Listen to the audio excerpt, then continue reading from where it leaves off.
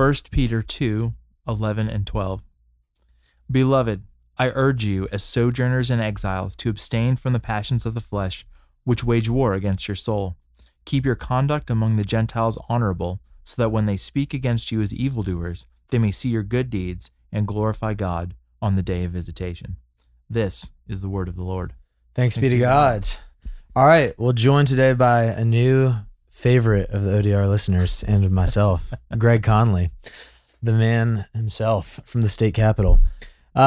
So we're continuing through 1 Peter. We're obviously kind of in the middle of chapter 2. And 1 Peter, it's really striking to read this in the middle of our Life in Babylon series, because Peter loves this motif of sojourners and exiles. And he goes back to it today. He uses it in verse 1 of the book, calling his audience elect exiles, invoking, passages or moments in scripture like Jeremiah, Daniel, which we just read. So it's very clear connection in many ways to the Old Testament. Peter's using a lot of sacrificial language and specifically in speaking of the atonement of Christ. And so today we're continuing on into Peter's in a little more practical of a section where he's talked about the glorious inheritance and the living hope and all this of being rooted in the gospel. And he's now building the case that should profoundly change the way that we live. And so today we have this commendation to abstain from the passions of the flesh.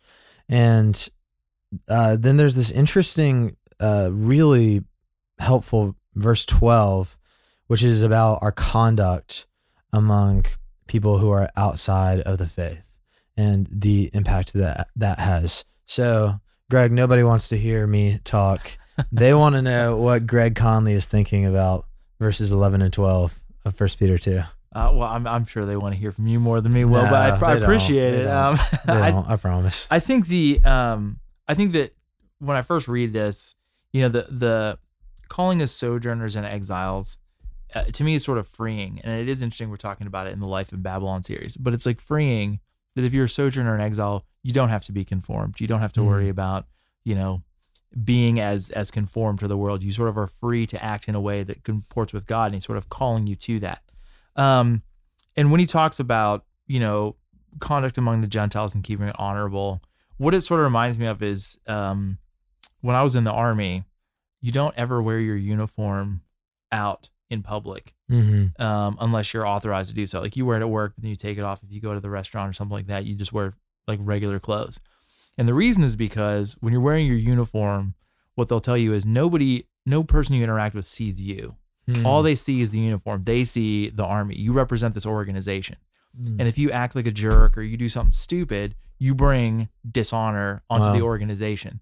And so don't wear your uniform unless you're prepared to behave in a way that brings credit onto the organization you belong to. And I've always taken that in somewhat into my Christian life, in the sense that if you behave as a Christian and if people around you know you're a Christian, and hopefully they do, you should behave in a way that brings credit onto the church, brings credit to you, and brings glory to God.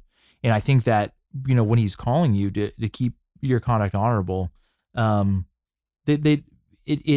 not only reflects well on God and reflects well on the church, but it also, he ties it to when they speak against you as evildoers, they may see your good deeds and glorify God on the day of visitation. That when they speak against you, they don't have anything to say against you in terms of your moral character or the way that you behaved.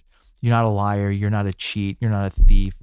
You don't gossip. You don't stab people in the back. You act well. You act honorably. And that what they don't like about you, what they're ultimately rejecting about you, is Christ, who is rejected by everyone, right? So I think that, to me, that's the first thing I think of, is that as we're in the world, as we're existing as exiles and sojourners, we behave in a way that brings great honor to our brothers and sisters, to the church, and ultimately to Christ. And in that way, it clarifies for people that that you're not behaving in a way that makes them think that Christians either are not living out what they believe, that the Bible actually changes us. Absolutely. And that's an example that we can give to people. Absolutely. This is such an important aspect of the Christian life, like our reputation. And that's kind of interesting because we also are called not to like live in the fear of man and, you know, to be consumed with people pleasing. But I think we can go too far into like, I don't care what anyone thinks. Yeah. I follow Jesus. Like I know the truth. And we can see that in circles of Christianity, and you can't put it on either side of the aisle, the left or the right, but you know, it can take form as like virtue signaling or just being outright like hostile or arrogant. And we see throughout the New Testament time and time again that the way that people see us behaving ourselves and carrying our lives has a massive impact in the eyes of the Lord. And, you know, I mean, I think of Matthew 5, Jesus himself says, let your light, let your good deeds shine before others so that they'll see your good works and give glory to your Father in heaven. And so we're taught by Jesus himself that the way that we live out the gospel through good deeds and good works and generosity and charity and kindness and brotherly love, that can lead people to worship.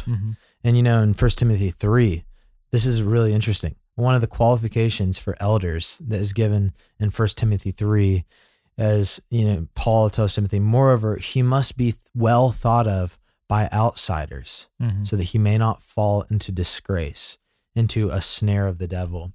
So this idea that we're not supposed to be a holy huddle where it's like, who cares what everyone else thinks? Right. Like that guy knows a lot about the Bible. His coworkers hate him, but you know, like he pays his like workers pretty poorly, but man, have you heard him talk about Genesis 2? You know, like that totally disregards the mission of Jesus, which is for the beauty of the gospel, the goodness of God to be displayed through the church. And so the way that we carry ourselves really, really matters. And that, you know, it accompanies the witness of the church. Like we don't believe, there's that old quote that says, preach the gospel and use words if necessary. And like, we don't really believe that because you do have to use words. Like you do have to, you know, speak the truth about God for people to hear the gospel and become, you know, believers and doers of the word. But what the Bible also very much confirms is that your reputation in the public circles like massively impacts that. And so if you're the only person on your street who follows Jesus and, you know, you're everyone's like least favorite neighbor and your yard is like a wreck and, you know, you're like bringing down other people's property value, they're not going to think well of Jesus because they don't think well of you, you know? And so that's like the interesting act of worship that is mowing your grass or, you know, like redoing the roof on your house. Like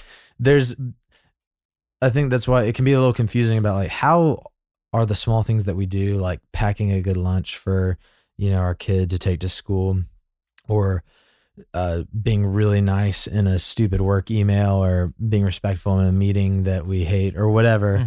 Like how is that an act of worship? Well, it's because the way that you engage with the mundane of life, if you carry like a spark of hope and joy into things that other people don't, and if you have a sense of purpose, that is clearly going to have a positive impact on how people view you, and therefore the things that you associate with yourself, the things that you draw meaning from.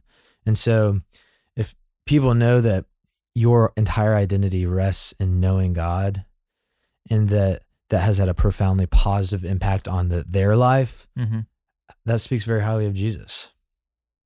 Oh, I agree 100%. I think that it reminds me of the life of Jesus when you think about the way that he interacted with people. Yeah. Right. He wasn't like, you know, owning people. He wasn't treating people poorly. And when he's actually put on trial, what's he actually put on trial for? Like he's the problem they have with him is the claims he makes about himself that are true, but they don't have a problem with the way that he conducted himself around human beings.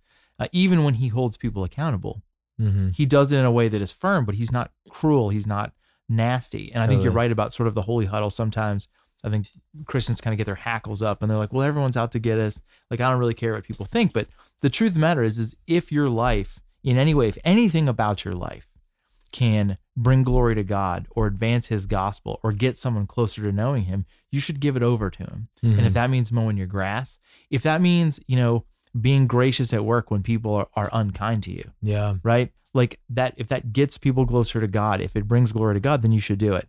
And I think that what Peter's really pointing us to is like everything changes when you come to know Jesus. And that doesn't mean just everything in your head or everything in your heart. It means literally the tactile things of life. Everything you do becomes different when you become a child of God. And I just think it's such a, to me, it's so beautiful and so large. And it makes you realize that the Christian life is so much more than you thought it could be, that it permeates all that we do.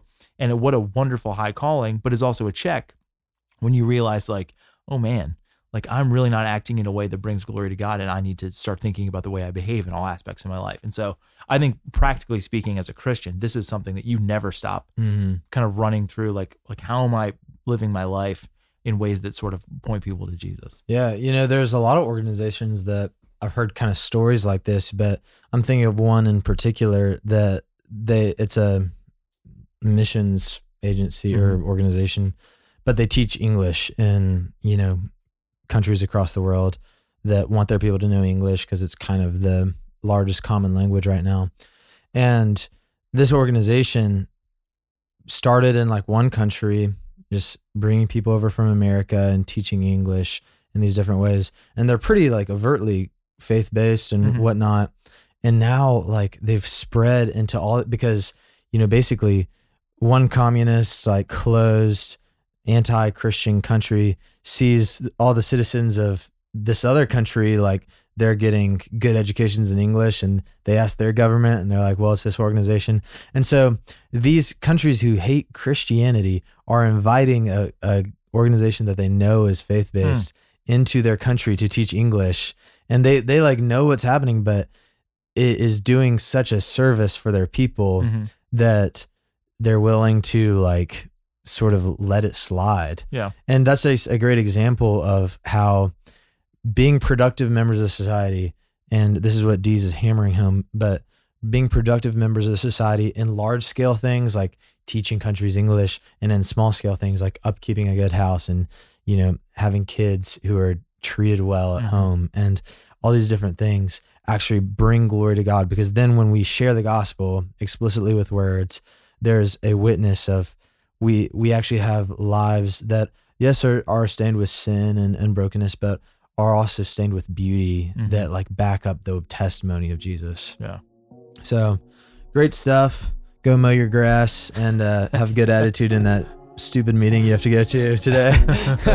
So for Greg Conley, this is Will Carlisle. We're going to keep on going through 1 Peter tomorrow in our daily rhythm. Thanks for listening to Our Daily Rhythm. I'm Jason Dees, one of the pastors of Christ Covenant, and Our Daily Rhythm is a ministry of our church designed to help you more faithfully and effectively meditate on God's Word.